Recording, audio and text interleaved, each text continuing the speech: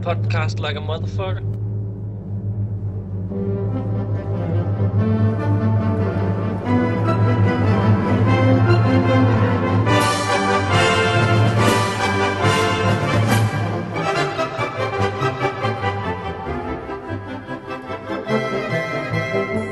Welcome back.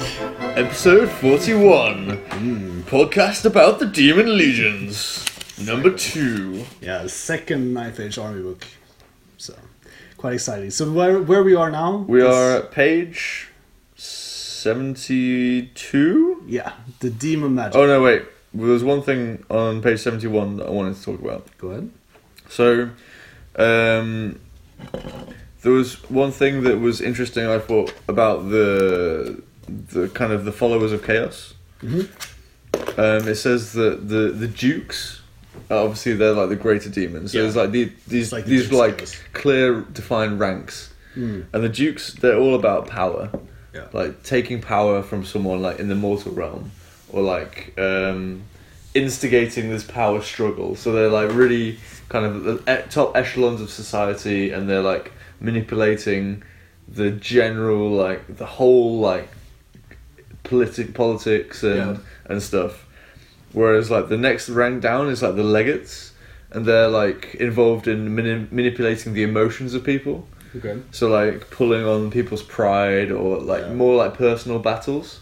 And then the Centurions, which is like the next level down, they kind of pull on like the material aspects of things. Yeah. So like more like kind of stealing from your friends, or or like being better than your neighbor, rather. Yeah. So there's like this like overall overarching group of demons, which is like the exalted herald, the greater demons. Yeah. And then you have like the middle demons, which is like the ones specific to the gods, and then the lesser demons as well.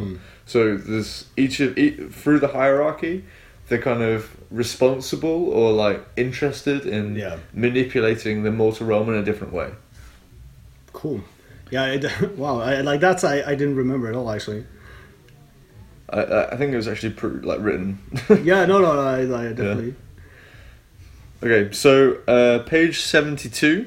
Yeah. So We're talking about the magic. Yeah. So this is what I was thinking about before when. So this is like a lecture hall, and this guy is like trying to teach his students about like which like paths of magic that I almost said lores that the demons practice, and like why they would practice it. Yeah. So I think it even at the end it says like a transcript of the lecture by Professor Gerhard Dachner at Aschau University before it was halted by a student who protested against heretical teachings. Sounds like pretty much what's going on in the States right now. Yeah. Yeah, exactly. So it goes into each of the paths, and it kind of explains like why justifies why the demons use them. So I was telling Henry before off the air that I mean I like the fact that this is here because like one of the big things that happens you on the basically forums, don't get Patrick's rant. Yeah, exactly. It's that like little Patricks go on the forum and they're like, "Oh, fuck you, Ninth Age, because I don't have this lore." Pat, fuck. Drink. But here, at least, it like clearly spells it out that okay, this is like these are the lore, these are the paths that they have. Again, this is about the point in the night where it turns. We've been going for about 3 or 4 hours. So, do you want to take it one by one? Sure, but like I wasn't sure I took away so much for each description, so that's the negative of this. Is that I thought some of them were better than others. Yeah, some were a little bit shorn. So the paths that they can use is witchcraft, thaumaturgy, evocation, and divination. Yeah. So the first one is witchcraft, and it's kind of like. I like this one. Yeah, I thought this was description was quite good. It was more reasonable than some of the others. It's like it's associated with like showing visions of sins. Yeah. So you can kind of imagine like a I'm just taking the spells from witchcraft, like twisted effigy. Yeah. Like you get this effigy of like lust or something that you're Yeah. like, oh fuck, I want to fuck that like effigy over there. Holy shit! I want to fuck that. And that means like you're not going to shoot your bow or something. Yeah, you want to fuck the effigy Yeah, instead. something like your boner gets in the way from the string. You're Yeah. like, oh fuck, this doesn't Gets in catch the it. way. Well, what other spells are there in witchcraft? I don't know. Raven's wing. Yeah, but evil eye, I think they have Yeah. something, right? That's the attribute. Oh yeah, okay. Yeah, but that makes sense. Yeah, as so well. it kind of it's like tempting you and like manipulating you, and I can understand. I can definitely. see how that like fits the demons. Yeah, and it's like demons are like mischievous and this kind of Yeah. stuff, and this relates into witchcraft. As Yeah, well. and thaumaturgy again. I can understand how this. they works. should definitely have this. It's back. like fire and madness and Yeah. wrath and stuff. and like praising the gods. Yeah, Essentially, it's yeah. what thaumaturgy is like bringing stuff into being by the power of your belief. yeah, your having conviction. faith in your gods and their demons. So they Yeah, like and it's like destroying the veil and Yeah. this kind of stuff. evocation is the same. Like it's like souls and. Yeah, It's like this the was master interesting. of being the master of souls and stealing souls. So that's completely understandable for And demons. it's also quite interesting, this one, I think, because it was talking about like that if for example, if a necromancer is using evocation, he's like pulling the souls back from the underworld into so they can be skeletons and so Yeah. on, or zombies. But the demons see like the connection between the dark gods and the souls of the people or in the real world as these kind of strings that they can pull and pluck and twist tendrils. and so on, and they can kind of manipulate them to make things that they happen. So this is really good in the sense that I imagine that if you're casting like you're casting a snipe from evocation on a like for example an Empire wizard, Yeah. and the demon is kind of like pulling the strings which pull him towards one of the gods, making him like fall into like the realm of the immortal realm essentially. Yeah. And that's why he's like taking these wounds or he's like damaged somehow, Yeah. or he has less leadership and this kind of stuff. Yeah. So I think that's really like that. This one was really good as well. I imagine this is like Dementors, Yeah. like going over Yeah. like sucking the souls out of people, like casting like your snipe and like sending like the Dementor across the battlefield and Yeah. like sucking the soul of the character. Yeah. And the last one is divination. Yeah. And this was the weak one. I think. Yeah, I agree. It even says at one point in this one, I think, where it's like, oh, you might not think that the demons have divination, but they do. I'm like, is this a forum post or are we in the army? Come on. And what I got from this was like obviously their realm is easy to. They can prophesy because it's magic. It's easy to make prophecies in their realm. Yeah. Because they're like so infinite, so they can see into the future and into the past at the same time because it's like fucking bonkers. Yeah. And so when they get to the mortal realm, it's quite natural for them to divine things. So they understand like what's going to happen in the future and what's going to happen in the past because in the immortal realm it's so second nature to them. Yeah. And so that's kind of the take I got from it, but at the same time it's like tenuous at best. I feel like the other ones felt more like a description of a concept they want to get across. This was more of a justification. Yeah, but I know that divination, they want it to be like this kind of like demon path, which is why the Sylvan spirits get it as well. Yeah. So I'm not 100% sure where they're going with this, and I don't think they described it very well. No, yeah, they could have done it. But like, if that's the case, then they could have done a better job. I think it's just that divination is still too connected to the idea of lore of light and Warhammer, essentially, and that's why like it's a hard time. But I think they like if they find like a fluff piece like this for one of the army books, which is really strong, which brings across what they want to show. I think it's going to change people's minds. Yeah. So now we get to getting into the actual lesser demon units. So the ones which are not lying to anybody. Yeah. So the first one is the Hellhounds, and I think this one is this fluff piece is really generic. It reminded me of the in the Warriors book. I think it was like the Barbarian Horseman or something. Okay. Like with that one, we really didn't like that one because it was just like, oh, these are the Barbarian Horsemen. They came and they killed stuff. And it was cool. This is essentially the same thing. It's like, oh, these are hounds and they're fast. I'm like, okay. I wrote that the picture is very Games Workshop. Like the picture is like essentially like a 6th edition. What were these called? Bloodhounds. Yeah, I don't even. Corn hound things. Hound thingies. Yeah. Like my army is like a corn army, and I have the old metal models for these, and it looks exactly like this, like 100%. Yeah. It's just like got like a wormy tail instead of like a dog tail. Mm. But I was a bit like, okay, I think you maybe could have been a bit more original with this artwork. But in the story there's like a lot of names. Okay. Like you get this like Almere Forest and Naumbrück and Marschlag, like all these towns, and Okay. I think it would be really nice to have some more maps and stuff showing these places. Yeah, definitely. So you can kind of put it into a context. Yeah, and this is something like they don't need to release like a map pack. They could have just put like a little map in an artwork here, for example. Yeah. Where it's like they talk about we left this place, we're chased from here, and then there's like a little map and you can see like the path of the soldiers and where they are and stuff. Yeah, that would be cool. Really nice. Like you kind of actually got a little bit in the Undying Dynasties book of the maps, and it would be nice to continue that. Yeah. With some of these stories, but yeah, I think the story was pretty generic. Yeah, so I think we could just skip that one. Yeah. So then there are a few demons now which have like almost no story connected to them. It's just like the description of the demons. So the next one are the lemurs. Yeah. So these are like the fat demons. I like the artwork is when you hear the word like lemur. I'm thinking of like a monkey. Yeah. Again, going back to Avatar reference, Okay. I'm going to show you because you've never seen Avatar, so I'm going to show you.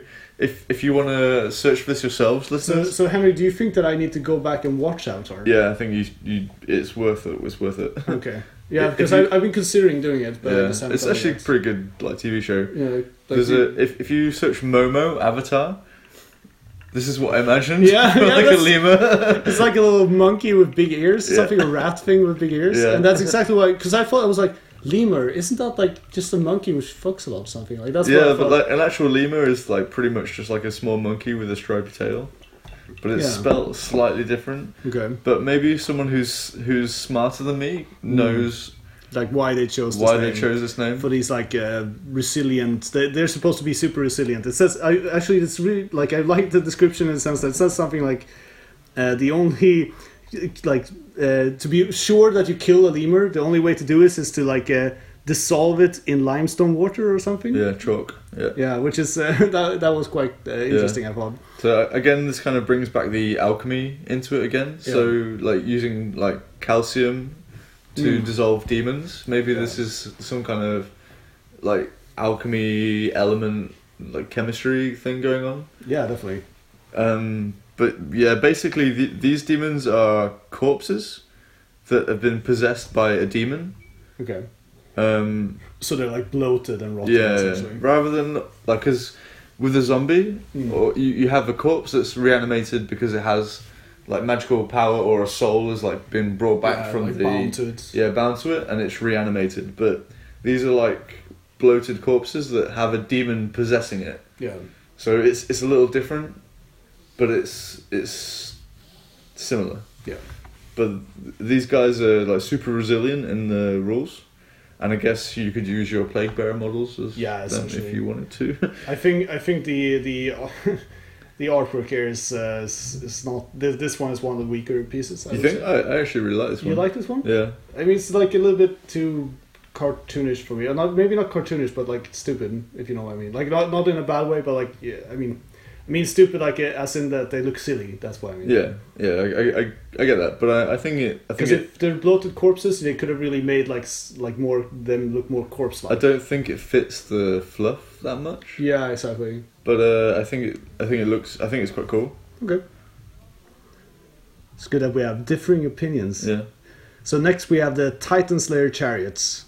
For me, this is a bit weird. Yeah, I mean these things when you guys talked about this on the last episode in the rules, I was like, this is super cool. Like I love the rules for these guys. Yeah, but they have like multiple wounds against big things, and they're like this really like interesting and cool chariot model with interesting rules. But the background is just like it's some weird and like okay. First of all, the artwork is like it seems like it's a Varkalak. It's like some Varkalak. I thought like okay, vampire beasts. That's what I thought. And it's this chariot which has two like demon type things and has two brazen beasts essentially pulling it. That's what I thought, and it's charging to it. But then in the fluff, it talks about like some kind of steam contraption or something, which just like charges towards the biggest thing, and it's like a train almost. I'm like, this is weird. It's a bit weird. So what I thought was that this is like again trying to shoehorn in, like the old blood from Mall from Games Workshop or something, which was like a corn thing, which was like some kind of demonic engine. And they're like, let's have a mole, like a rule for that. Yeah, but, I literally, that mole's shit. Just let it go. I for my notes I wrote, I guess we needed some fluff for a Games Workshop model. Yeah. And I'm not really keen on this one. It's like random. Fuck that. Like, I mean, I would love the Titan Slayer chariot if it said something like, it's these two like Karkadon-like beasts on this massive chariot and this kind of stuff, and then just like. That mole was always shit. If somebody owns that mole and uses it, they should feel bad. Like, I'm saying it now. Like, I don't care, you could message me on the forum, but that mole is shit. Don't use it. I could see this more as like an envy demon. Yeah. Like, they're envying, like, the size of the stature of the target. Yeah, so, this would have been better than the Mitch Black Gremlin. Yeah, and so for me, this one would have been better in that context. I don't get this. I think it's cool, but it's like I think they lack motivation. Yeah, it's like why? Yeah, exactly. It's just like an engine which goes against something big. Okay. Yeah, cool. Yeah, but I mean, like the rules are fantastic. I think for this piece, like this is one of those things when you look in the army book and like I really like to have one of these in my army. So it's a little bit sad that the fluff is not as cool. In Battle of Copenhagen, where everyone's bringing monsters, I guarantee you there's going to be some demon players who... I don't know, how many can you have? Can you have 2? Can you have 3? Probably more, I don't know. Yeah. So the next one? Is the Eidolons. And these are quite cool in the sense that they're very like formless, mutated demons. Lucid, flowing, changing, like malls opening everywhere and they shoot flame, so... Obviously, this is something for the old like flamer moles from Games Workshop, and I mean that's fine because those are like super cool. I always love flamers, and they say that they roam in packs and that they tend to congregate together and they channel their magical powers through like the strongest of the pack. Yeah, so I think this is I guess that's like hinting towards the Wizard Conclave rule. Yeah, which is quite cool. It's fine, and it has like it's basically like a demon that inside it's like made of plasma. Yeah. And then like these like openings like come out like a vagina shit. Like, they become a little bit wet and open. And you're like, ooh. When they get turned on, they go like, pop. And then like the flame comes out, like squirts out. And so like the openings in the skin, like they open and then like shoots flames out. Yeah, I think it's quite cool. Yeah, that's quite nice. And you can kind of imagine it like working like if it's like really hot inside and like there's like a little vent opens and like shoots out fire. Yeah, like a bubble bursting almost. So on these ones we're also back to a little bit more narrative. So this again is Leonora's story. So it's when she's been captured by Sarki, I think is the name of the sorceress that has done all these rituals. And the scribe or whatever from before. And before, when she was when Leonora was with the demons, she got like this box from them, and they said basically, open this if you need help. So then when she's tied down in this tent or house or wherever she is, she realizes that she has no other option than to get the aid of a demon, and she talks about how she despises that, people who did that, but she's forced to now. And when she opens the box, she summons an Eidolon, and it kind of engulfs her in its flame. And this is quite cool because it seems like the Eidolons, the flame is not just like pure fire. It's like a fire that judges you. It's dark fire. Yeah, exactly, right? And I guess this is reflected some on rules because the fire kind of judges like your character essentially. Like are you like worthy or like what's your doubts in yourself, and you have to overcome your own insecurities to survive it. And of course she does, and when she does, like she like escapes her bonds. Yeah. And also I wrote here that the text suggests that the demons are not evil, but they're unaligned instruments of change. Yeah. Because they're always morphing, right? Yeah. So like the Eidolon is not necessarily trying to kill her. Yeah. It's like just trying to change things. Yeah. And so it's like an instrument of change because maybe in the grand scheme of things, the demons know that by saving her, that it's going to help change exactly, some things. kind of yeah. order and so Yeah. on. I mean, and then it was like quite interesting, like fun that she's like doubting herself and her convictions, and then when she goes through the fire, she realizes that I was fucking right all along. Fuck demons. And then she finds a crowbar and she like goes into the woods and finds the island and like she just bashes Fucks it up. Yeah, I really like that bit. And the artwork is also quite cool. Yeah. I think these are like I always liked the concept of flamers before, but Yeah. and I definitely like the concept of Eidolons as well. So they've done well. What about the name? The name for me is weird in the sense that I've like if I didn't like before when I read the title to this, it was like Eidolons. I had no idea what's going on or Yeah. what this is like. It's not evocative if No. you know what I mean. That, You don't really think like you don't know what it is from the name. Yeah, exactly. Because I thought that maybe like when I read Eidolons, I actually thought more of what the Myrmidons are, which Yeah. we'll come to, like Yeah. some kind of close combat beast thing. Yeah. Like I didn't think about this changing. I thought more like warping. for me it feels more like a dinosaur name, Okay. like an Eilodon. It could be like a dinosaur. I think this has also been tainted by the fact that one of the recent Games Workshop releases, the Sea Elf things, their like avatars are called Eidolons. Yeah. So it's like they're avatars of their gods. Okay. So I'm not sure if that's maybe a there's like copyright problem, but an actual thing. yeah. So I mean, I'm guessing that they've researched some kind of because with all of this, the Knife Edge team seems to connect a lot to real world myths and so on. Yeah. So maybe there's a reason they're called Eidolons, but I don't know. Like the name to me doesn't like. So this is the Games Workshop model. Yeah.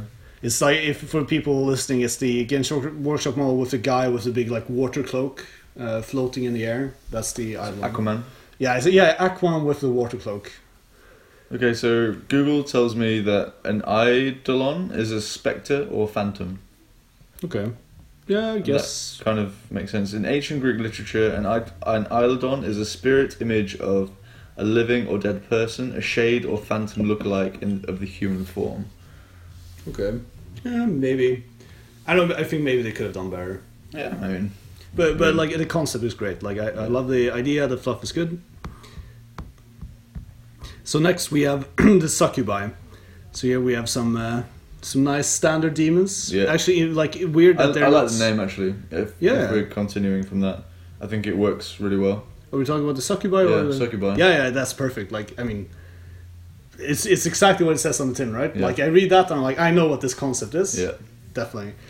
I found it interesting that these were not aligned to Shibarash, to Lust. You think? Like, yeah, I mean it's interesting in the sense that But they're not like sexy or anything.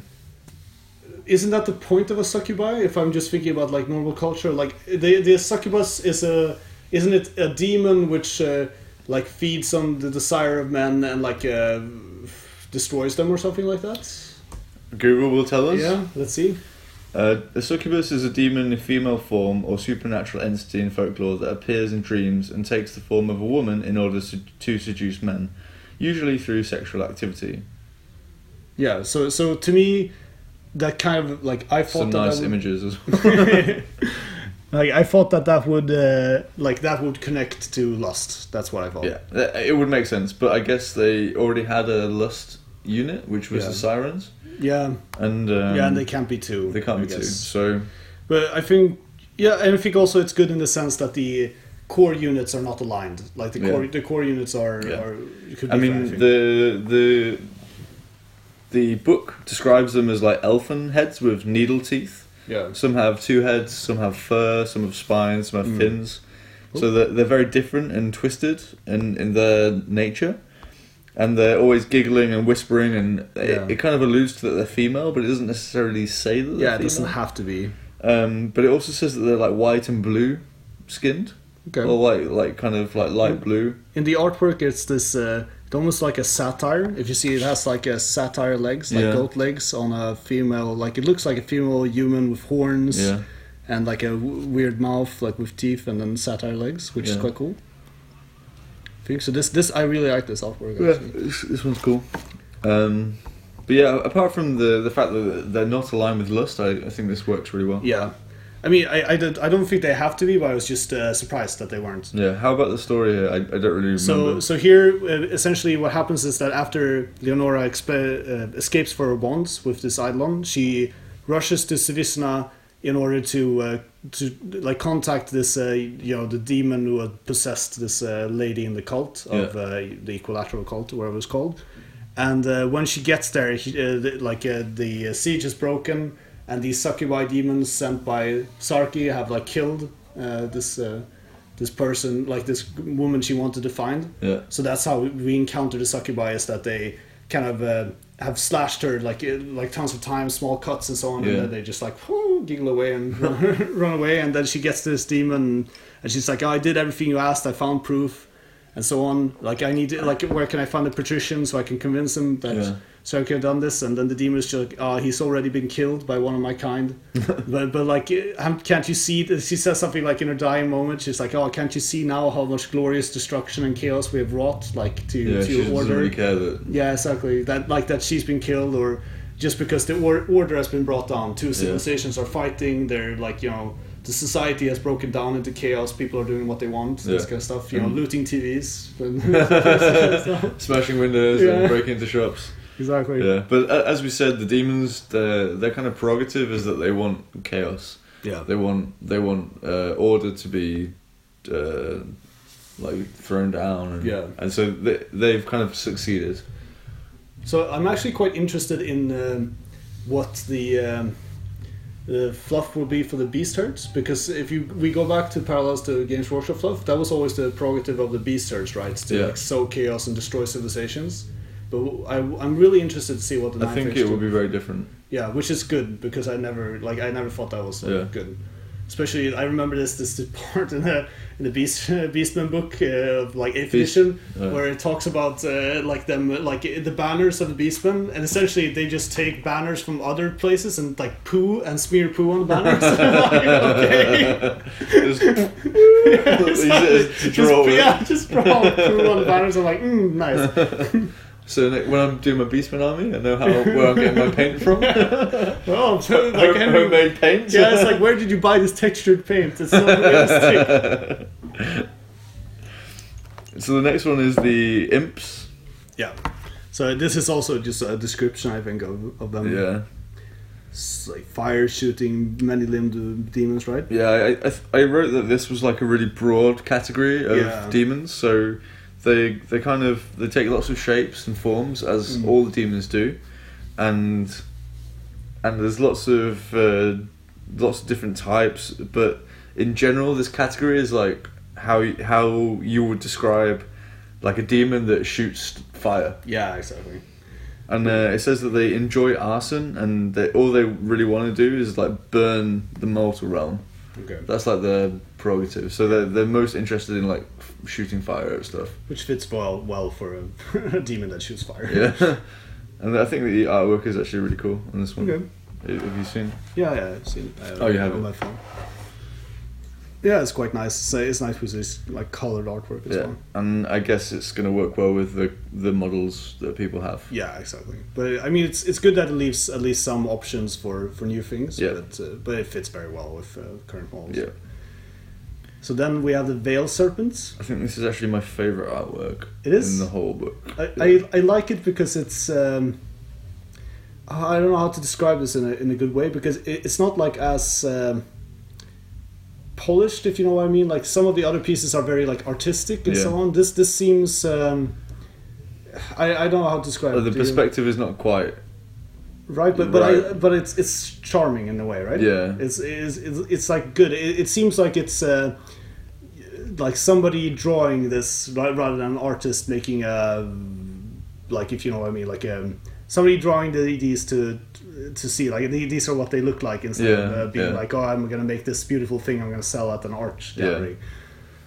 Yeah, it's really cool. I really like it. Yeah, so they're like these disgusting big, I guess, lampreys almost. Right? Yeah, exactly. Like flying worms with like tentacles and spines, and they instead of a face, they just have a weird spiked mouth. Yeah, it's really cool. Yeah, so I thought that was quite cool as well. And it's like really demonic, like part fish, part serpent. Yeah. kind of like, yeah. There's some reference here that I wrote down. So in Sundan, it says that they are called Yao Guai, and they're both worshipped and feared in local folklore. So I did a little bit of research on this one. Yeah. And Yao Guai in Chinese means monster. It's like a generic word. Oh, cool. And so that was all I wrote. They're basically like flying leeches, and I just thought that the second paragraph was like a little weak. It's a bit random to include it, but it's like that they achieve spiritual power by consuming holy men. That's not really reflecting the rules, but okay. And sometimes they can be placated by offerings to the dark gods. Legends claim that they even provide aid to the worthy, and some theologians believe they are kindred to spirits to dragons. This is of course nonsense. Like, what? It's just a bit random to me. I like the part when I was saying like kindred spirits to dragons, but it's of course nonsense. I think that part I liked because seems like it was some weird speculation in like academic book, if you know what I mean. Yeah. So that fits like the idea. To me, they don't really look like dragons in any way. But I mean they're flying, bro. What more do you need? But they're like just put a D-mage on top. They like float around rather than fly. Maybe. I don't know. To me, it just didn't really make any sense. No, but I think that's kind of a point somehow. Okay. Like that. It's supposed to. I think the idea is that these descriptions are supposed to be like, oh, if you open this tome about like, oh, here are descriptions of the demons we've encountered. Yeah. And then this guy is like, and so, like these are the myths and how people describe them. And some people think this, but of course this is bullshit. Yeah. Which is something you would definitely find like in an academic. Yeah. Fair enough. So, do you have anything else on these? Nah. Okay. Next one, Furies. Yeah, and I think this was this story is like so these kind of I think this is like the Spanish when the Spanish were colonizing America. This is very similar. Well, like what is it called? They were called something. The Spanish people who went like with a nice conical helmet. Conquistadors. Conquistadors went to the continent and just fucked shit up. And they went to this tribe to gain gold, because apparently here there's like this part of the world they went to, there's so much gold that they don't even know the value of the gold. So, and of course the captain is like, sees a little teenage girl and he's like I'm gonna have fun tonight, and everybody's like yeah sure, whatever, drunk asshole. And then they go to sleep, and then in the night the teenage girl just grabs a knife and fucking murders him after he's had his fun. And they find her like, the death of the captain like summons the demons. Yeah, exactly. And they find her like naked with a knife, like dripping in blood, and like that imagery is really powerful. Yeah. And then she summons these furies to hound these. If you want to know like a cheeky alchemy reference, it's like it mentions that when they wake up they have this egg smell. Oh yeah. True. And the egg smell is like a smell of sulfur, which is brimstone. Oh, of course. So you can kind of think, okay, like maybe the captain fucked her, and she was like, oh, he wasn't very good in bed, so I'm just going to summon a demon to kill him. Yeah, that was the reason, Henry, not the emotional trauma and the losing of virginity and all this kind of bullshit. Yeah, so I was just like, okay, I think the way I saw it was that someone has like summoned the demon with the brimstone, and is like a defense mechanism against these invaders. Yeah. So then they summon the Furies and they hound them back to the ship, and they leave straight away. But then when they leave, the Furies pursue them out to sea and like kill everybody. And then this guy who's writing this, he escapes by like jumping in a barrel and then throwing his barrel overboard and like floating around in the sea. And it says like they find him like soaked in piss and shit in the barrel. Like some other ship finds him, and then when he's on the ship, he's like super terrified all the time, and he won't come down. And then like a group of seagulls comes, and he just fucking freaks the fuck out and grabs a cannonball, jumps in the water, and drowns. And I thought that was really nice. It reminded me of Theon Greyjoy in Game of Thrones, where he's like jumps off the boat. I don't know if you've seen it. Yeah, I've seen it. Yeah, I think that's really cool. Like I really like that. Like the I really like this story as well. What do you think about the artwork? I'm like, this is probably one of the weaker pieces. Yeah, I'm not so sure about this. The thing I thought about this one is that this seems like I don't know how. Like you're good at drawing, right? So To an extent, yeah. you might not be the best example, but like I couldn't do this because I'm not that good at drawing. But it seems like somebody who's who doesn't draw that much, who just like this is something like, for example, one of my friends would have drawn in like when we were in art class in school, and he was just like doodling something. Yeah, I can agree with that. It's not the strongest picture. Yeah. The background. Yeah, the is quite background is nice. really, really good, but the actual like it's a big fury flying with open wings and stuff. And It's page 84. And then the background is like this dark sky with clouds and stuff, which is very well done. But like the fury itself seems like I don't know exactly why it's like that, but it just gives me that impression that it's just like not like the guy who drew it is at least didn't spend like as much time as some of the other artworks. Yeah. Yeah. So the next one is the threshing engine, which I wrote as basically a big combine harvester. Yeah. To me, I think this like the artwork is really cool and so on, but like I wrote combine harvester on a sports car plus ostrich. because it's like being pulled by two ostriches. Yeah. But it's so. I mean, this artwork is so high quality. This artwork is fucking phenomenal. It's amazing. It's so good. But to me, like the actual unit entry seems like there's this threshing type of chariot from Games Workshop that we need to have a unit entry for. Yeah. But it's kind of, it's okay. Yeah, but the artwork is like if somebody made like if you found like some really cool ostrich molds, and then you took the actual chariot base from from Games Workshop, and you put ostriches instead of the stupid whatever they're called beasts it has in front of it right now. Like Seeds I would of Slaanesh or whatever. love that. Like I love a pair of ostriches. For me, it's like Roadrunner on crack. Yeah, exactly. Like demonic Roadrunner. But it was interesting that it says that the engine itself is like a living demon.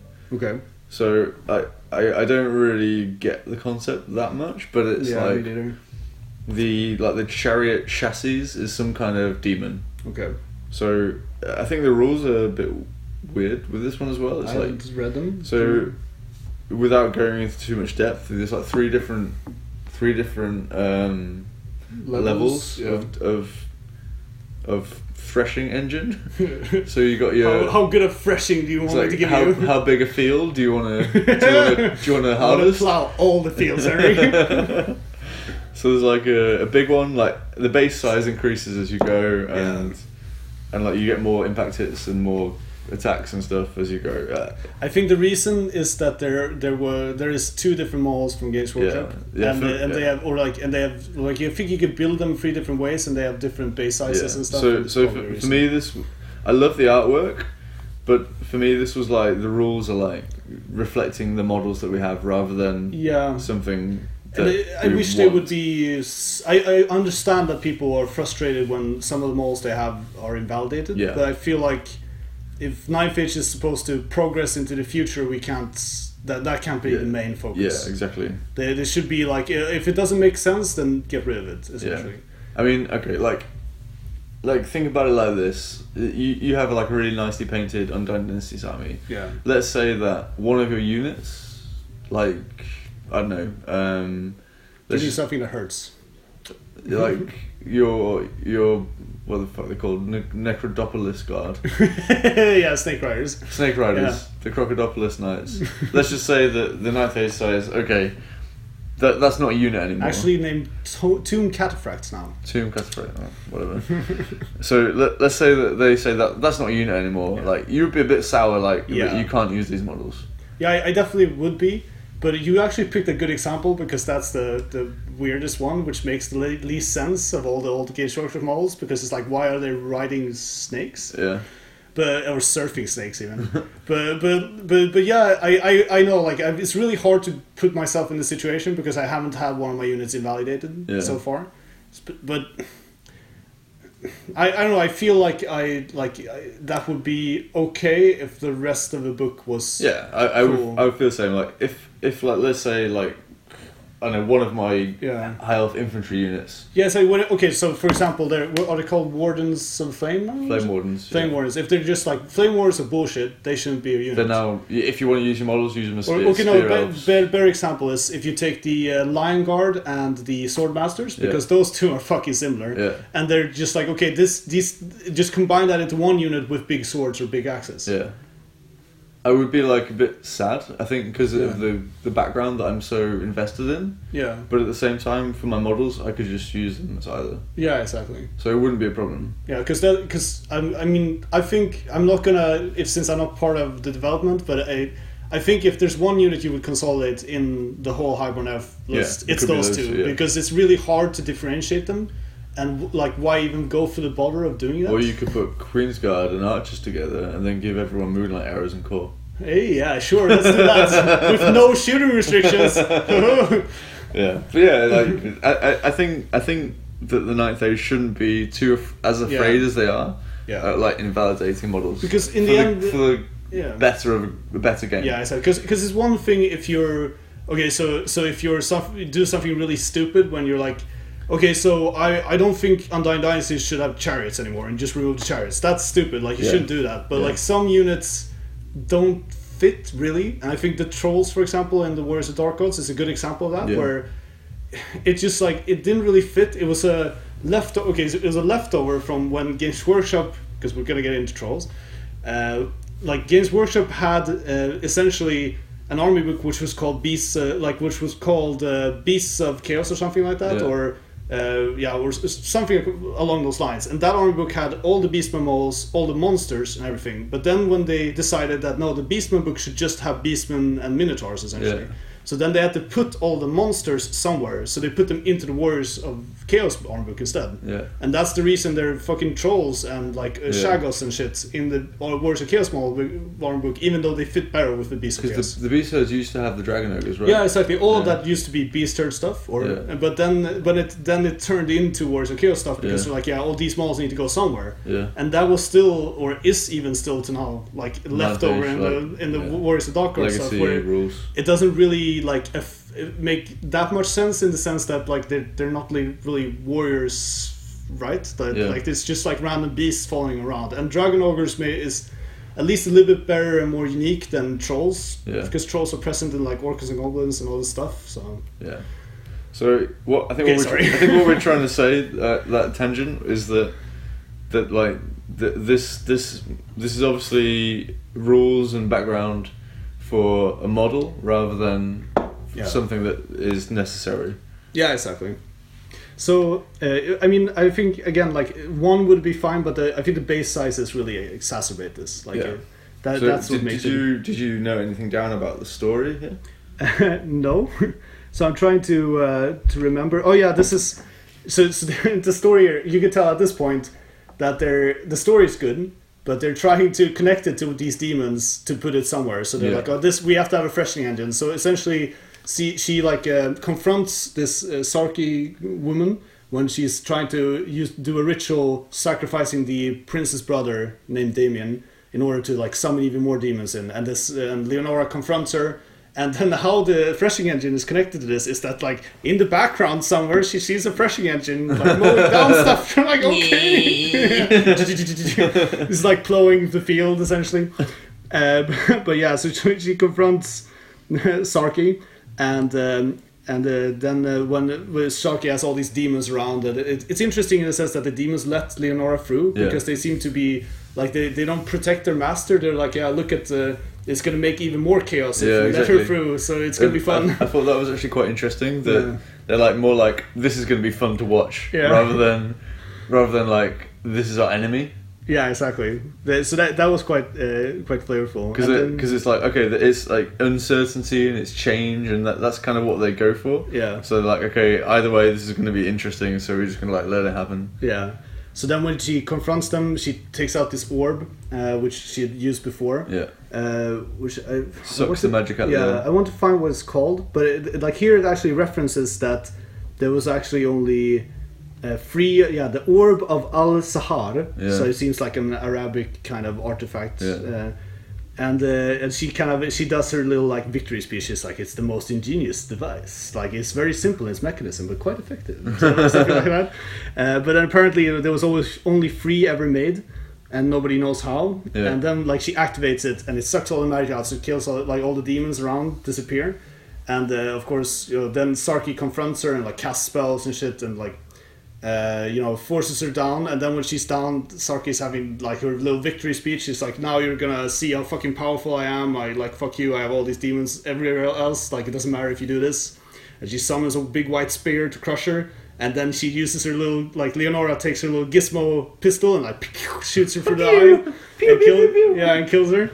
And then, but during that, I think she like Sarky steps on this device, the orb, and destroys it. Yeah. So in the story, it says this is the last orb that exists, Yeah. and now it's destroyed, which is good because that means this won't be a bullshit Magic item item. for Emperor Sunstall where they're like, oh, I'm meeting demon legions. Click. Oh, no more demon legions. Because that's essentially what their fucking magic items are now. Like, oh, I do a wound, everybody gets battle focus. Fuck you, Emperor Sunstall. Drunken around Casimir. Okay, so the next one is is Claude Fiends. They're like happy things as well. Yeah, so this is quite fun. Like I love that they're like big insectoid things with like big claws. I think there's like a Reaper miniature, which is the scorpion, which would fit perfectly, and then you just put like a little insect body on top of it, because it's like this very spindly scorpion model, and then it's probably going to be expensive if you want to do this in the unit. But you can make like a really cool version of this which fits the artwork very well, I think. Okay, and for me, like they I think they're just like really sharp. Yeah, everything on them is like really sharp, but they just want to like cuddle people. Yeah, and when they cuddle people, like, obviously like it sharp, just cuts them and so it just cuts them up and stuff. So it also talks about here. It says, I'm just going to quote it: stories are told of Selexian elves in the south of Dathan who have managed to master these beasts, keeping them supplied with magical sustenance so that they can survive for long periods in the mortal realm and serve as battle mounts. Oh, that's so cool. That is so cool. So for me, this is like a reference to maybe the old Slaanesh Dark Elf Chaos Army. Okay. Where you had like the Dark Elves riding the boob snakes. Okay. So I could see an auxiliary army here. Yeah. Between like Dark Elves and Demon Legions. Dread Elves, by the way. Ah, fuck.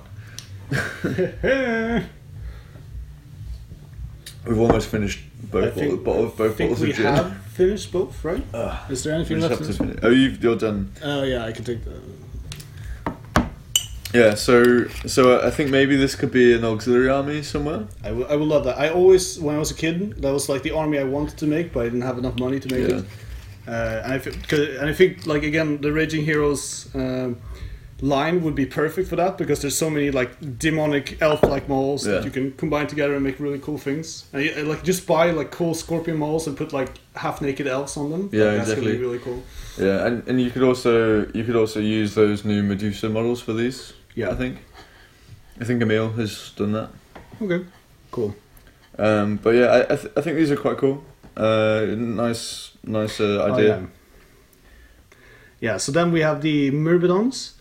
And these are, I mean, this is replacing like the, I don't know what they were called before. Maybe they were called Myrmidons before as well in the English book. I think they were called, in Games Workshop they're called Bloodletters. Yeah, exactly. But I forget what they're called in 9th Age. Yeah, so they're like, it's interesting that they're unaligned. And I think what's cool is that it's good and it's also weird at the same time. Because again, it feels very like they're trying to justify why these are not Wrath demons. Yeah. So it's like, oh yeah, look, like most people think that these are demons of Anadra, but they're actually not. And like, why did you write that? Yeah, I mean, just don't have it's a bit like this is not a forum post, bro.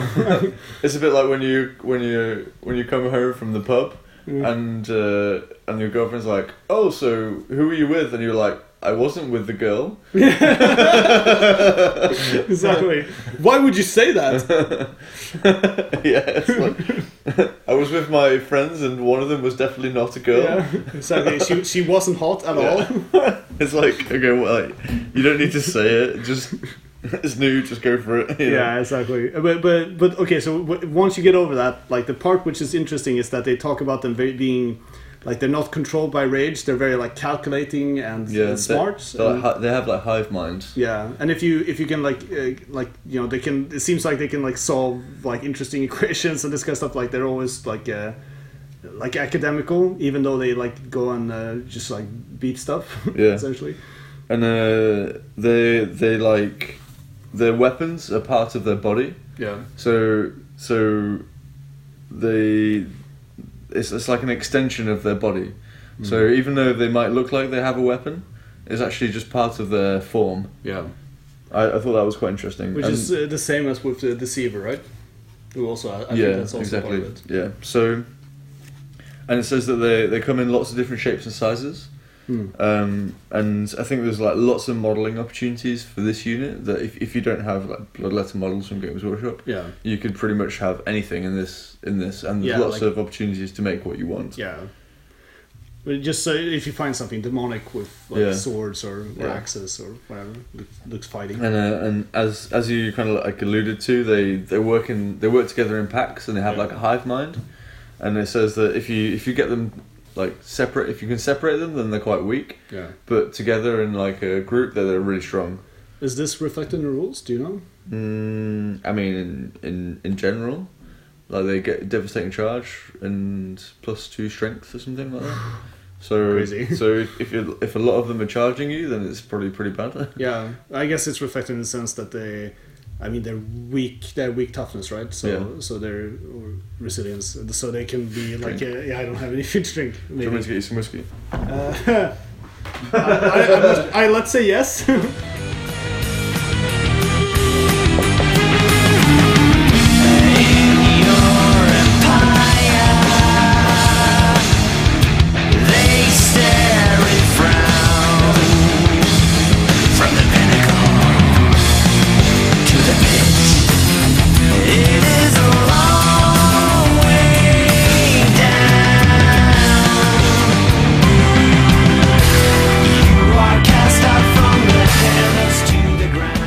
Do you have anything else on the Myrmidons? Nope. How what do you think about the name? I think this name is good. Like to me, straight away when I read the name, I'm like, okay, I think about these like brutish fighter types. Yeah, I mean the Myrmidons, they're like the warriors of Achilles, right? Yeah, exactly. In the Iliad. Yeah, exactly. Yeah, so I guess it's like alluding him back again. There's a lot of references to Greek mythology and in different religions and stuff. So this is just another one of those. So is this the last one? No? Yeah, this is the last of the lesser demons. Now we have the only thing we have left is the Harbinger.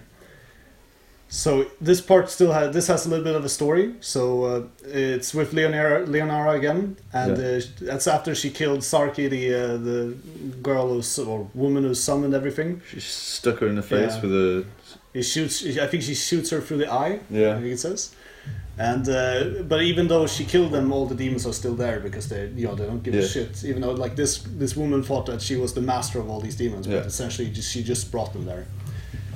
So she goes up to the battlements. Like she tries to convince the soldiers camped outside to try to continue fighting the demons, and the soldiers are just like, nah, bro. this is too much for me. Ain't gonna happen. Yeah, exactly. Just chill. Let's not do this. And they all run away, and she's really sad, And she goes back into the city, and she goes up to the battlements, and then there she meets like a Harbinger who's holding up a banner of chaos, like aloft, and it says something like, "Look at like everything we've achieved," and. You tried to stop this, and soon, this is just the tip of the spear. Yeah. Soon everything will be brought down.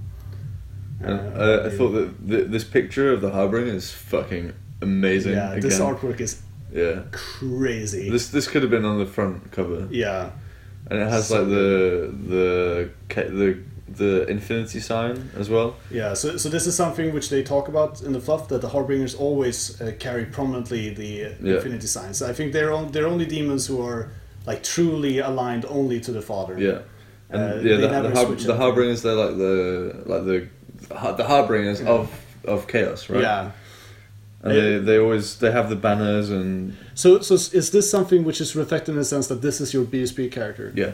This So is it's the only thing. is the only model that can be a BSB. That, I thought that was really cool because Yeah. they like like they represent the father in Yeah. the armies essentially. And they're not aligned to any god, and they come in lots of shapes and forms, and But it says they're close to like. Doesn't it say something that they're similar to Exalted Heralds or maybe I'm mistaking Not this sure. with something else. and they can't be summoned either. It says. Oh yeah, there's like no records of anybody who's successfully made a bargain with a harbinger. Because I think if you're trying to summon a demon, you have to use like the elements, as we said. Yeah. And so, because Father Chaos doesn't necessarily have an element, then it's probably very difficult to summon. And there's only 7 days of the week, right? Yeah, so exactly. if you're trying to summon like a neutral demon, it's probably next to impossible because you need like a different day or different kind of. And I also think the pacts that you Alignment make of the with them planets. are like related to the sins. So if you're summoning a demon of sloth, you're like, you pay somehow in like becoming more slothful, and the same thing with greed and so on, but it doesn't really work for the harbinger. Yeah, because there's nothing it's aligned just pure to it. chaos. Yeah. So what's next? So next we have the Banners of Allegiance. So here, if we went back to the Warriors of Chaos, Warriors of Dark Gods, fuck, I'll drink that one. This was the part where they were like gave examples of here's like a banner and a warband of gluttony and so on. Whereas here it was quite different in the sense that each of the banners was related to like a greater demon, which they talked about, and its legions, instead of being like, oh, here's a demon army of lust or something like that. Which I thought was I like that they do this, but I don't think they do it and they don't really go into enough detail. Should have more space. Yeah, I agree. I think there should be like more named characters in general. 100%. Yeah. I think special characters is something which we don't really want them in the game, but even if you want to like put a name to them and some background, some stories, it's going to benefit. I think we want to have the same situation as we had in tournaments during 8th edition, like 6th, 7th, 8th edition, where there are special characters, but they're not used competitively. Yeah. That's what I want. So I want there to be like, okay, so they talk about this guy, for example, they talk about the woman in the Warriors of Dark Gods book, and then you could play her in the game, and she has these special rules relating to like connecting to the story. We actually did a special character in the scroll. Yeah, I know, and you did the items as well, right? And but like that you have those, like for example this book as well. But then you can't, like, for maybe even in this book you would have this demon huntress, and she's a special character you could use in Empire Sunstall lists, but then like you aren't allowed to use that in tournament. So it's like one of those supplemental books. Or could you I mean, there's lots of ways of doing it, right? We discussed this quite a lot in the scroll, so if you're interested, go and have a look. So what are the banners of the demons? So let's see if we can pronounce these names. So the first one is Cacofrax. Yeah, that was quite good. The Entropic. So he's a greater demon of sloth, and it says that he's devastated in the Avrasi empires in ancient times. He's a half griffin, half alligator. He's the size of a barn. A griffigator. Yeah, so I thought this was something that's interesting, that like it doesn't really focus so much on the legions. It's more like this is the banner of this. This whiskey is so good. Yeah, it's really nice. It's like this. It's good. This specific greater demon, and it describes. This makes me feel like that. Sorry, I'm interrupting you. It describes the greater demon more than the legions, essentially. Guess what? We've been doing this for like 5 hours. It's been like focus, Henry, focus. There's not so much left. Okay, sorry. So it says he glides, like this half griffin, half alligator, glides effortlessly across the battlefield, dissolving people and buildings simply by looking at them, which I thought was quite cool. Yeah, it's like a sloth demon, so it's like magic and shit. And then it's like all of his all of his demons are colored black, I think.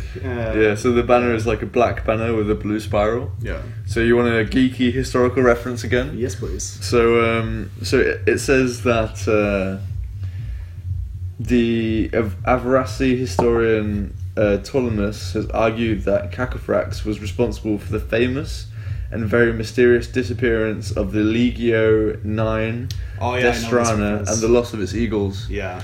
So this is a historical reference to the real world, where the 9th Legion who disappeared in Britain in the. I wish I knew the date. Yeah. Wouldn't it sound really intelligent Yeah, then? really cool. Like my pussy would have been a little bit wet. Just saying. Yeah, so this is like a real world reference here. Yeah. No, I thought about it as well. Which is like I love the Roman references. Like that's something they do really well. Because obviously like Avras is this like Roman Empire-ish place at some point. So the next one is the Gilded Giant. Has a golden golem. Yeah, so it's like this demon that didn't take a corporeal form. It possessed a big giant golem. Like it was like a dwarven statue, right? Yeah, I think so. It says it's the size of a northern jotun. So which is like a giant, Which is, I think it's really cool. It was like built by the Eastern Dwarves before the collapse of the Dwarven Empire in the Golden Age. This is something I'm working on a little bit at the moment, so I know nice. a little bit. So this thing will be referenced later, I guess. Yeah, probably. Cool. So if you want like an overall view of it, So after the dwarves kind of formed this empire, between. Because there wasn't infernal dwarves and dwarves, because there was no inferno. Yeah, so the dwarves there was two different cultures of dwarves, and during the Golden Age they came together and made like an empire, and then in the Age of Ruin, which was the Fourth Age, then the Dwarven Empire started to splinter because there's all these orcs and beastmen and vermin like invading, and then they split, and what became the infernal dwarves to survive. They made pacts with demons and created the Inferno. Yeah. And the other dwarves like kind of locked themselves in their holds to survive. So this Gilded Giant chap was probably around before the Empire of the Dwarves was created. Yeah. So like I guess he's part of the collapse, or you mean he's been like roaming around before that? Yeah, I think roaming around before that. Okay. So it's before the Golden Age. Yeah. But he also re-emerges. Yeah, so all of these seem to have, like, these greater demons seem to reoccur several times throughout history. Ah, so good. So the next one is was it called Follow? Just to go back. Okay, cool. With the first one, the Cacophrax chap. Yeah. I think it would be really cool to see like a Roman Demon Legion army. Yeah. So like a Demon Legion army, like following the eagles that they've stolen. I think that would be quite cool. That would be really nice. But I think, Henry, let's be honest, it would be really cool to have a Roman version of any army. Yeah. I mean, I'm still, like, in some ways, I wish I didn't have a full Vermiswarm army already, because, like, making a Vermiswarm, like, a Roman Vermiswarm, Avras, like, that would be so cool. And they're like attended by humans and stuff, and like little. Maybe it's a conversion project. Yeah, the problem is that it's like just so extensive, the conversions you have to do. Like it's so much work. And think of how many Roman shields you need to buy. Yeah, but I mean that part. Okay. Yeah, you could probably find those like relatively cheap, I think. But I think the part which is terrible is like, okay, take rat malls and then like green stuffing on the helmets and stuff. Like that's gonna take so much time. Have you seen Dan's army where he's like done like what I've done with my vampires but with the rats? Yeah, I've seen that. That's really cool. So well done. But I think at least there I don't know if I guess he actually green stuffed a lot of the stuff, but I think you could have done that. I mean, not as exactly, not as well as he did it, of course, because that's fucking amazing. But you could definitely have, you know, if you just take Empire arms and glue them onto Skaven molds, you could definitely make it happen. Just maybe more expensive. Yeah, exactly. Maybe more expensive and not as cool as what he's done. Yeah. He's a fucking beast. Like he smashes. He's so fast as well. Yeah, he's so fast and so cool. Everything he does. Yeah, and I think this Gilded Giant army, you could do quite a cool like Dwarvenhold themed demon army.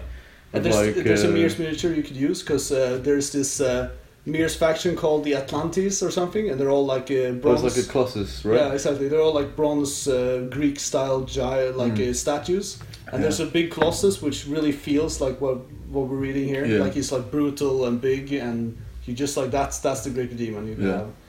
Yeah, it's really cool. And it could be, what is it? It's a Sugalag, right? Yeah, it's a great one. So I think it Miser. Yeah, like it would fit really well. And stuff.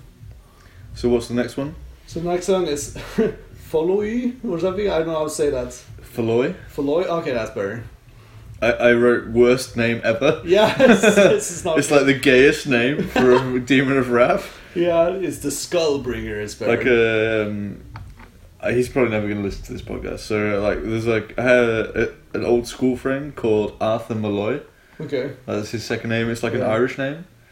And like when I read Floy the Skullbringer, I like think of this guy. Okay.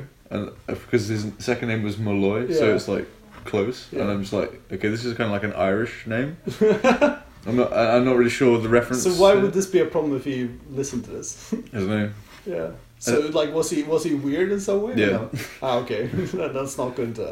Yeah. So it was like, for me, this is just like a weak name. Yeah. But maybe you're associating it with this person. But kind of like as we've said before, maybe we're just not smart enough to understand the reference here. Yeah, maybe. Like maybe it's based on something. Yeah.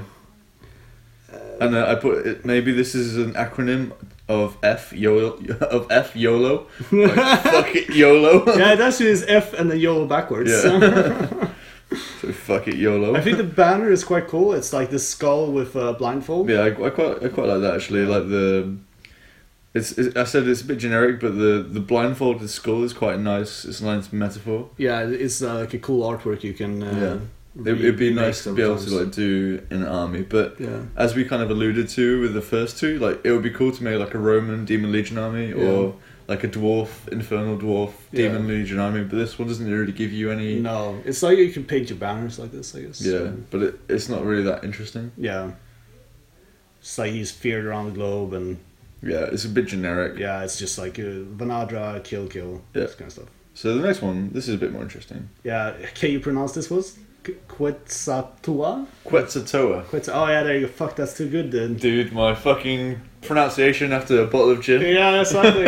Like this is Quetzaltoa. Isn't this like a Hawaiian almost, or like this kind of not Hawaiian, but it's like these islands, the oceanic islands or whatever, like this island culture. Yeah. Like so this sounds like something Pacific Islands. Yeah, exactly. Like the reason is I say that is because it sounds like something that they said in Moana movie from Disney movie. I've not seen it. You should though. Like, okay, do you like Disney movies? I like Robin Hood. Okay, yeah, me too. But like we were kids, right? But I mean, I think that's Moana is one of the better recent ones. Like I definitely liked it. In what context did you watch this movie? With my girlfriend, obviously. Or ex now. Okay. Yeah, but I mean, like, if you're getting laid and watching this movie, then maybe. Yeah. Okay. Anyway, so this one is like under the sea kind of demon army. Exactly. Yeah. There you see Disney references. Yeah, it's like a big fat Sebastian. Yeah. Crab. Monstrous hermit crab. Yeah, I love that. He has never manifested twice in the same shell, so he seems to like manifest in 3 shells or something. But yeah, I think this is really cool. You can make like this really awesome big crab who's your greater demon. But which it's gluttony, so gluttony. It could be more. So that would be nice on that big base. Yeah, definitely. Yeah. Oh.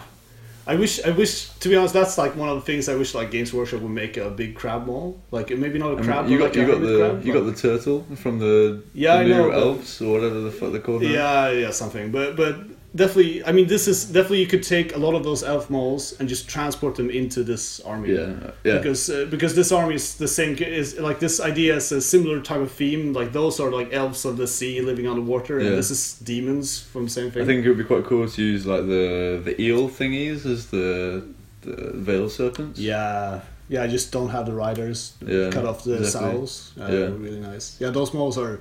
I mean. If you remove the fact that they're like elves riding eels, then they're actually like the sculpt quality is good. Is what I'm saying. It's a shame though that we're so like hung up on the Games Workshop models. Yeah, it is. But yeah, there's I think like they make. I know Mantic also do like an under the sea type army with like mermen and stuff. So this could easily be a Mantic army. Yeah. Okay, so. I'm gonna go off a little bit of a tangent right now about Mantic because do it. So Mantic are released. They started releasing more high quality sculpts. I agree. The giant is really good. But I tried to get a free one. They didn't give me one. I think I'm gonna buy that one. It's me cheap. Too. So cheap. Yeah, as it's well. cheap. But anyway, they're releasing this range of malls for some like smaller sized game, but still connected to the same world that they're doing their fancy whatever it's called their game is. Mm-hmm. And King's War. King's War, yeah. So those models are actually like they're set for the same factions as for the Kings of War game, but they're much higher sculpt quality. Yeah. And they're releasing a new faction which is called like Agents of Night or something like that, which is really demonic. Like it's these very like twisted things with lots of maws and like open mouths for teeth and so on. They're really cool. And there's some there's some paladin models which are quite cool as well. So I think that's somewhere you could get like some really nice models in general, because some of the Kings of War sculpts are not that great, but the new ones they're releasing is actually like seem to be high quality. They're definitely improving, aren't they? Yeah, and I haven't bought any yet, but I think I'm definitely interested in buying some to see, because the pictures seem like they're really good. Yeah, as we said, their new giant model is fucking amazing. Yeah. It's huge as well. It's fucking huge. It'll be perfect for your Big Brother models if you want to have a Big Brother giant. Yeah. So the next one. Let's see, Tarragon. I think I can say that at least. So the Pathmaker. This is Pride, right? Yeah, exactly. It's like a Warrior of the Steppes, I think. Yeah, and they mention the Turgoniad. Yeah, which is like an epic poem. Yeah. Which I thought was quite cool that they reference this. Yeah. So as I've my master's thesis, actually no, my bachelor thesis I wrote about Genghis Khan. Okay. And cool. so I didn't know that. I know like I'm probably clued in with all the sources. Yeah. So there's the main source for the Mongols, and Genghis Khan especially, is the secret history of Genghis Khan. Yeah. And I think this is like a nod to that, perhaps. Like the Turgoniad is like an epic poem in the same way as the secret history is an epic poem. Yeah. And it's about this a Khan, like an ogre Khan, I would guess, that like falls to chaos or falls to pride. And I can kind of see like a similarity with Genghis Khan in this. Yeah. So yeah, I thought this was quite cool. Yeah, and the little excerpt they have is quite good as well. It's like, where he walks, light shines in his wake, illuminated are his footstep, illuminated are all who come behind him. Like, it's really like it's this glorious figure. Yeah. It's walking and everything's amazing. And he's against the Sundanese people, so it's like against the Chinese. Yeah. Which is again a nod. And I don't know, I know we talked about this before, there's like a movie with Matt Damon where there's like a Great Wall of China thing and they're like all the demons are coming. And that's what this reminded me of. Oh yeah, I haven't seen that one. Was it? Yeah, it's like a generic shitty action movie. Okay, yeah. I remember seeing the commercial with like a bad love obviously like you need to have that subplot, just so that if there's a woman watching that she won't fall asleep. But I thought this could be like a cool Mongol slash demon army. Like you can make some interesting conversions here as well. Yeah, I think that's really good with these ones, that they're inspiring that. Yeah. So the next one is Skarok the Magnanimous. Yeah. Which I think that was is quite a good name, and it takes the forms of a great drake. It's a titan of envy. So the only thing I thought about here is like, how do you represent this in the game? It's a titan of envy, but it's a dragon model. Yeah, no, but like for what rules would you use? Because the envy greater demon is not like a titan. What's the base size? Is it 50 by 50? I actually don't know. If you describe it, I'll like the story. So I can find it. So this one is like it's like a terror to the Dread Elves. It's like some kind of like Hydra, Dragon, Medusa thing, and I think you could do the same kind of army. Like if you have like Hydras and Medusas and serpents and stuff. I think you can make like a really cool like conversion army here as well. Yeah. It's basically the demon is described as like has like scales that shimmer like a kaleidoscope, and this is actually like a manifestation that you can choose. Yeah.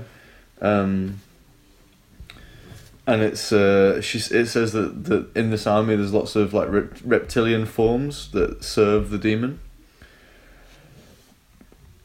Oh, I just threw it in my mouth. Oh, Jesus, dude. I'm alright. Just maybe have some more as well. Yeah, and it's like a symbol of a forked tongue. And often comes to Selexia. So is that where the Dread Elves live? Yeah, the Dread Elves live, yeah. So So the problem is that the Deceiver, the Envy Greater Demon, is on 25 base. So it's like a small human-sized thing. Yeah. So I'm maybe not sure what Titan of Envy would be. Like, I mean, of course, if you really want to represent this in the rules, then like in the game, you could probably just use another Greater Demon and say it's like a Titan of Envy. Yeah, or you could use like a Hope Harvester or It's like something else. or like what's the big one called? That's Hope Harvester. Hope Harvester is the sloth thing. Yeah, or like a Titan Slayer chariot. Yeah, or exactly. something like that. Or just like you could just do like I don't know exactly what the rules are for like the Miser or something, but you could probably do that if you want to have a big base as well. You could also have a herald mounted on something. Yeah, that's actually maybe you can actually take a mount for the Deceiver. I'm not sure. I think no though. No. So did I write anything else for this one? Yeah, just that you could make like a cool army with this, like lots of snakes and hydras and stuff. Yeah, exactly. Use the Medusa molds, for example. So, Akazono. The Puppet Master. So, most recently appeared in Sagarika. Do you know what this is? Nope. Okay, I think it's like India or Asia. Yeah, type it has place. to be. If you're judging by the other names, because then it says I know legends that- also from Quasar and Koginnan or something. I don't know how to say that. I can probably get it. Where It's like on the third line. Koginnan. Yeah, okay. Koginnan. That's the same. Yeah. The Sultan of Lust. Yeah. So I think the description of the demon is quite nice, where it has a goat's head surrounded by many arms. But I think this is very, very Games Workshop though, like the old demon. Like the goat head is like symbolic of the devil. Yeah. In like cult. Yeah, exactly. And this is like the old Keeper of Secrets model. Yeah. Which I mean is fine, but like I mean I don't really particularly like that model. No, but I think it's you can make ugly like, something a lot cooler with other parts. Yeah, and the bisected circle is the alchemy symbol for bisected circle is potassium. Okay. So maybe this is referencing the potassium is the element for lust. Okay. And I just again with the lust stuff, I don't really think there's that much to really go on. But with the goat head theme, you could maybe do like a Bisa demon army. Yeah, maybe. So it says something I think here where it's like it manipulates like people to do like not like normal lustful activities, but like the disgusting ones essentially. I think. So it's not just the ball gag; it's the depraved proclivities. Yeah, all this dirty shit. Exactly. 2 girls, 1 cup. This kind of shit. I have a good video to show you later. Oh no! Involved a sandwich. Okay. So I think that's the last one. Yeah. And So then we're actually then there's the rules, and then at the end there's a little bit of a conclusion or epilogue afterwards. So the epilogue is probably the most interesting thing. So let's just take that. So the epilogue is quite cool because then it's the diary again of a Keeper of the Veil, but it switched perspective away from this Leonora chick to somebody called Gregor Koskos. Yeah. And he kind of essentially after everything that happened to Leonora, they get really worried about her. So he's assigned to follow her so she doesn't like go crazy. Yeah. And one of the interesting things that they talk about is that from a repeated use of this orb of whatever it's called, like the magic nullifying device, her like orb of Al-Shahar, Sahar, it's making her arm or hand that she held it go like gray and numb from like because it's sucking life and somehow like or magic and somehow life out of the air. So it's like somehow poisonous to humans as well to being in contact with it. So essentially she like after all of this event and like when the army of demons goes away from the city, she comes back and she thought that like it can't just be this Sarki woman who has made this whole incursion on her. She didn't think like she's powerful enough to it do has to be. She has to have something help. else. Yeah. So how she finds out is she goes back to the central Nukuja path, like trapped in this orb. Yeah. And it says that he follows her there, and she touches the orb, and then she's like, just gone for like 13 hours or something, and he watches over her while like, you know, she's just standing there and clutching the orb. Yeah. And then as soon as she comes out of her reverie, she's like smashes the orb on the ground, and then she just says North, and then they go. So she's like this, you know, dark, moody character from a movie essentially, and he's like, okay, like this. Do you think crazy. she's possessed at this point? I don't think so. I think maybe she's possessed by revenge. Like, I think she's like giving up on life. Yeah, that's what I think. I think it's an interesting reference because obviously, like, the Scourge was killed her parents, and now she's like succumbing to wrath. Yeah, it was what I got from it. Yeah, I mean, maybe, but then, like, as we'll get to, she doesn't succumb in the end. Yeah. So then, essentially, he tells them to go north into the White Mountains, I think. I don't know if it was north, but the White Mountains at least. Yeah. And they go to somewhere called, like, the Great Sonsdal Pass, and they stop in this, like, little temple, which is like almost just like a little hut. And she says, like, oh, this is where the demon told me to come. So they encamp there, and then during the night, like, he wakes up and she's just like, she's standing at the doorway. Yeah, in the doorway of this hut, and it's like lit from the inside by this fire, and there's this like really great, powerful voice talking to her from the other side, and it's just saying like, yeah, I mean, like, I've seen your little journal, like, you've come too close to finding out the truth about us, about what we're planning, so, like, I'm gonna give you a choice to join us now, and see our great works continued, and you've seen the promise of all this, and like, you know, that we're not evil, and like what we bring is good, or you could, you could just die. And she doesn't answer, and then like lightning strikes from the sky, and like the half of the mountain crumbles on top of them, and she's just like smashed to bits, or we don't know for sure because like she's just not found after that. So at least I was. Like what I took from that was that she wasn't, she didn't succumb to the demon. I was the same as well. She died instead. Yeah, exactly. So she decided she died instead of giving up to this greater presence. Yeah, but we find out that the demons actually, their actual target is Avras. Yeah, the city of humanity, as it says. Yeah, exactly. So that's like the Sivasana is just like the beginning. So it seems like the Ninth Age, at least, there's going to be some kind of invasion of Avras. Yeah. And the demon's going to try and take the city.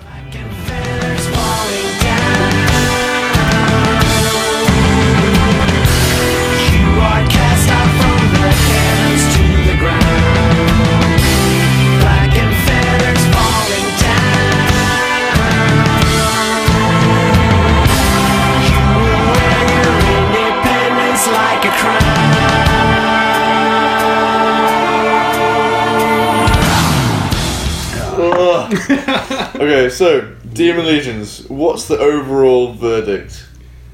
The verdict is good. So this is a swipe right moment for me. I think I could definitely get a hard on.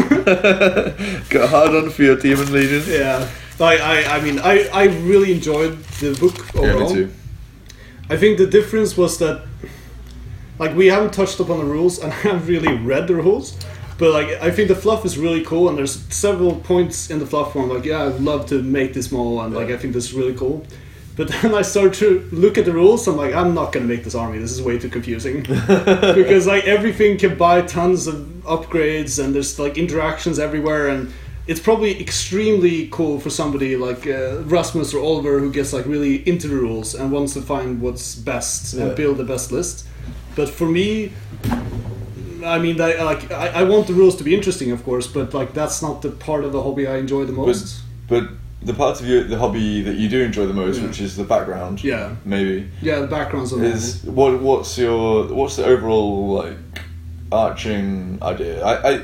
For me, I really like it. I think they've done a great job. Yeah. In general, like, there's a few things like we talked about, like with the Furies the Titan Slayer chariot. Yeah. Exactly. And maybe like some of the Lust stuff is a bit weak. Yeah. But I think in general it's like really good. Yeah. It's really strong. And we talked before with the Warriors, like, okay, the 7 sins is a lot of sins. Yeah. And it's difficult to write so much for each sin. Yeah. And maybe it would have been better if they chose 4, but I think they've really nailed it. Yeah, I mean, so that's what I thought about here, is that the world really comes alive like in this book, I would say. So like, I feel like they've fleshed out the setting in general. It's not just the demons. Like I have a much better feeling for the setting of the Ninth Age. Yeah, like you hear about the cults and like how the human cities are a little bit more and exactly, kind of and how like they the interact, elves and it's just somehow it just feels more complete. Like I feel like I understand much more about like what's going on and why. And I guess probably the reason that they chose to do the demons and the warriors to start with is so that we could get this kind of duality, cosmology kind of idea. Yeah. So especially if this is the overarching like plot that will like go through all these other religions and peoples in Mortal Realms or Mortal Realms now in the material world. And then like that's then that's really cool, and I hope it is like that, because this it's the kind of book where it lets like I'm excited to read the next thing after this. So top 3 things in the book? Oh man, that's hard. I think for me the top 1 has to be the Deceiver. Yeah. Like I think just the originality and the concept of that demon is really cool to me, and I think the artwork is really amazing as well. Yeah.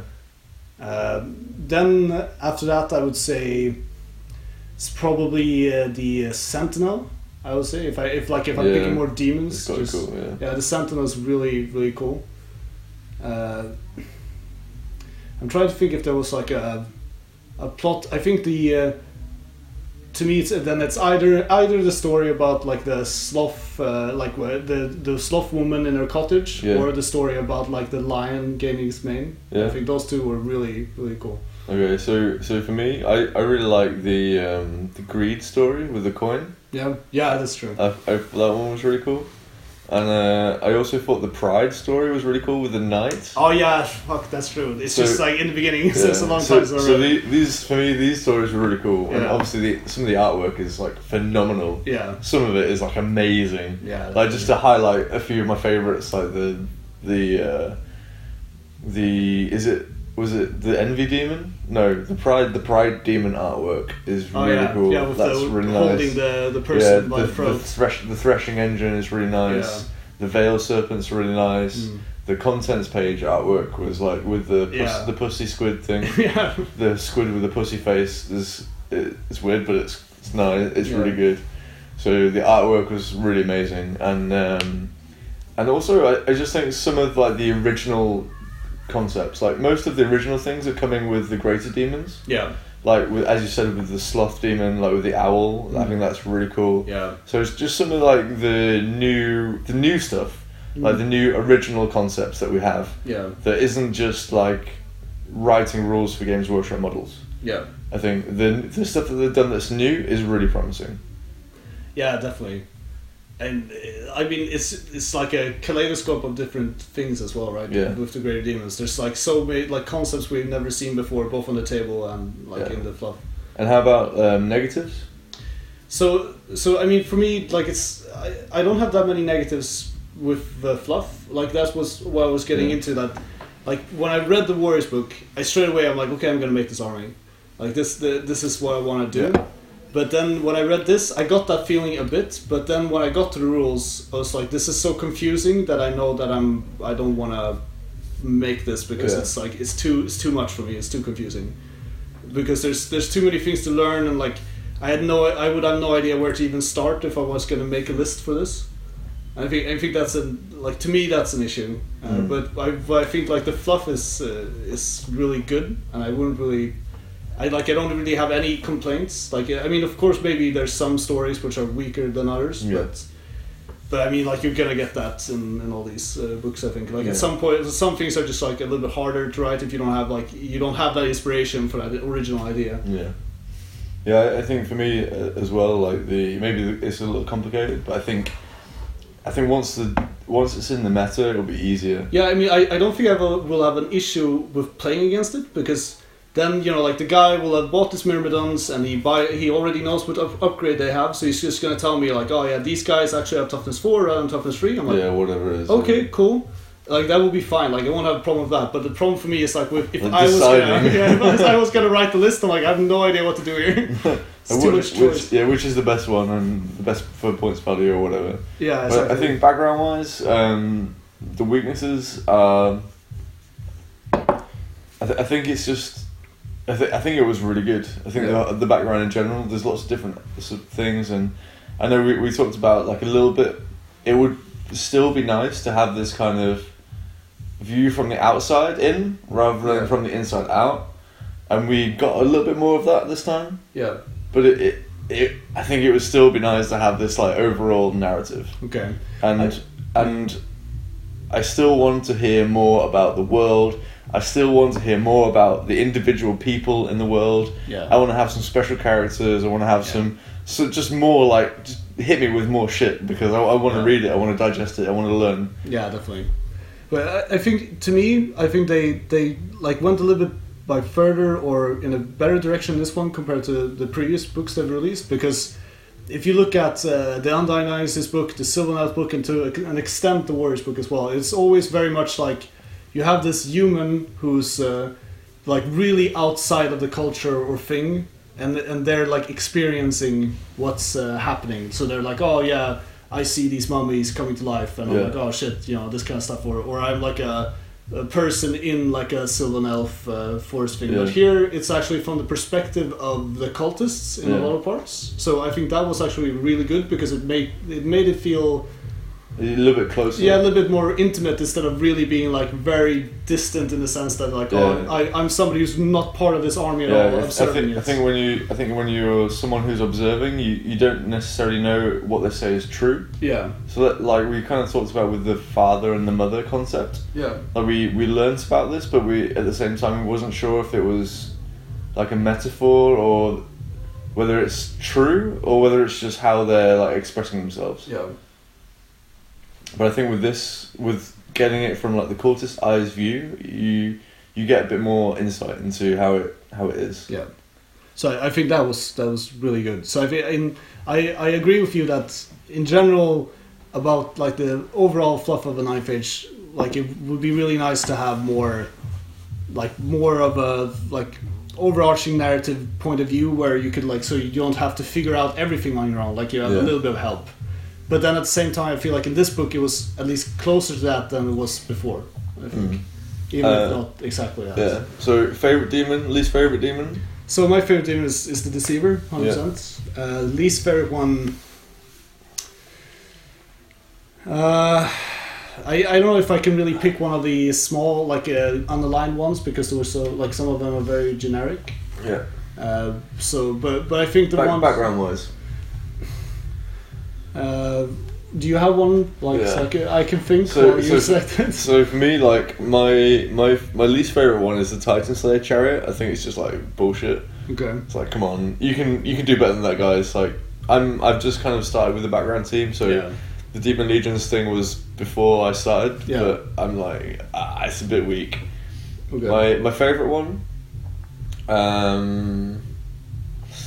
It's quite hard. There's quite a few cool ones. I like the Envy one, as you said, but I think that maybe the Pride Demon I think is really cool. Yeah, that's also really nice. I think that with the artwork, like the image that I get from it is really cool, and also the Sloth Demon, like the greatest demons are. I think they fucking hit the park.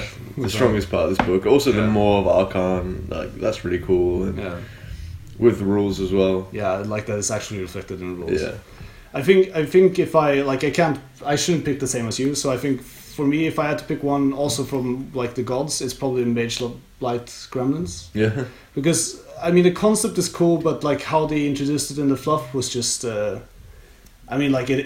wasn't evocative enough. I think it could have been something else. Yeah, it could have kind of made you think a bit more about like what the plot of the story is. Yeah. Like you kind of these gremlins are appearing, but if you don't really understand why they're appearing. So they could have kind of pushed that a bit more. And I think the concept is also a bit weird in the sense that it's like, they're envious of people who use magic, but they're like made of magic. I'm not really sure about this either. So it's like they're envious of people using their stuff or something. I don't know. I wasn't really sure about that either. That's why I thought it was weak. Yeah. I think the Titan Slayer chariot would be a better fit with that. Yeah, exactly.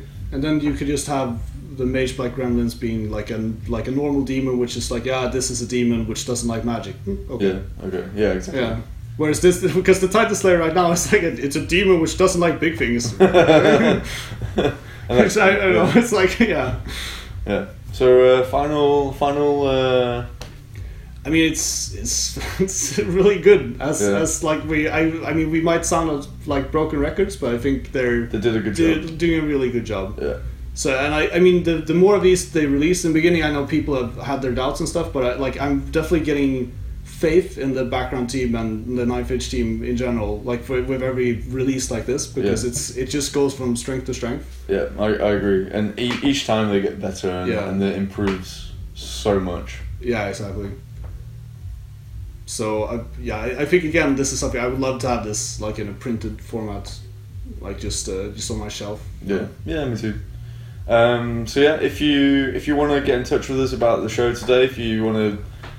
Yeah, if you made it through this far. Yeah, if you got I'm just looking at my table. It's just full of like empty gin and whiskey bottles. We went through basically like a bottle of gin, right? Because it was 2 halves. Yeah, a whole bottle of gin and some beers and stuff. But it's been a long day. We started about 5 o'clock and it's like nearly 12 now.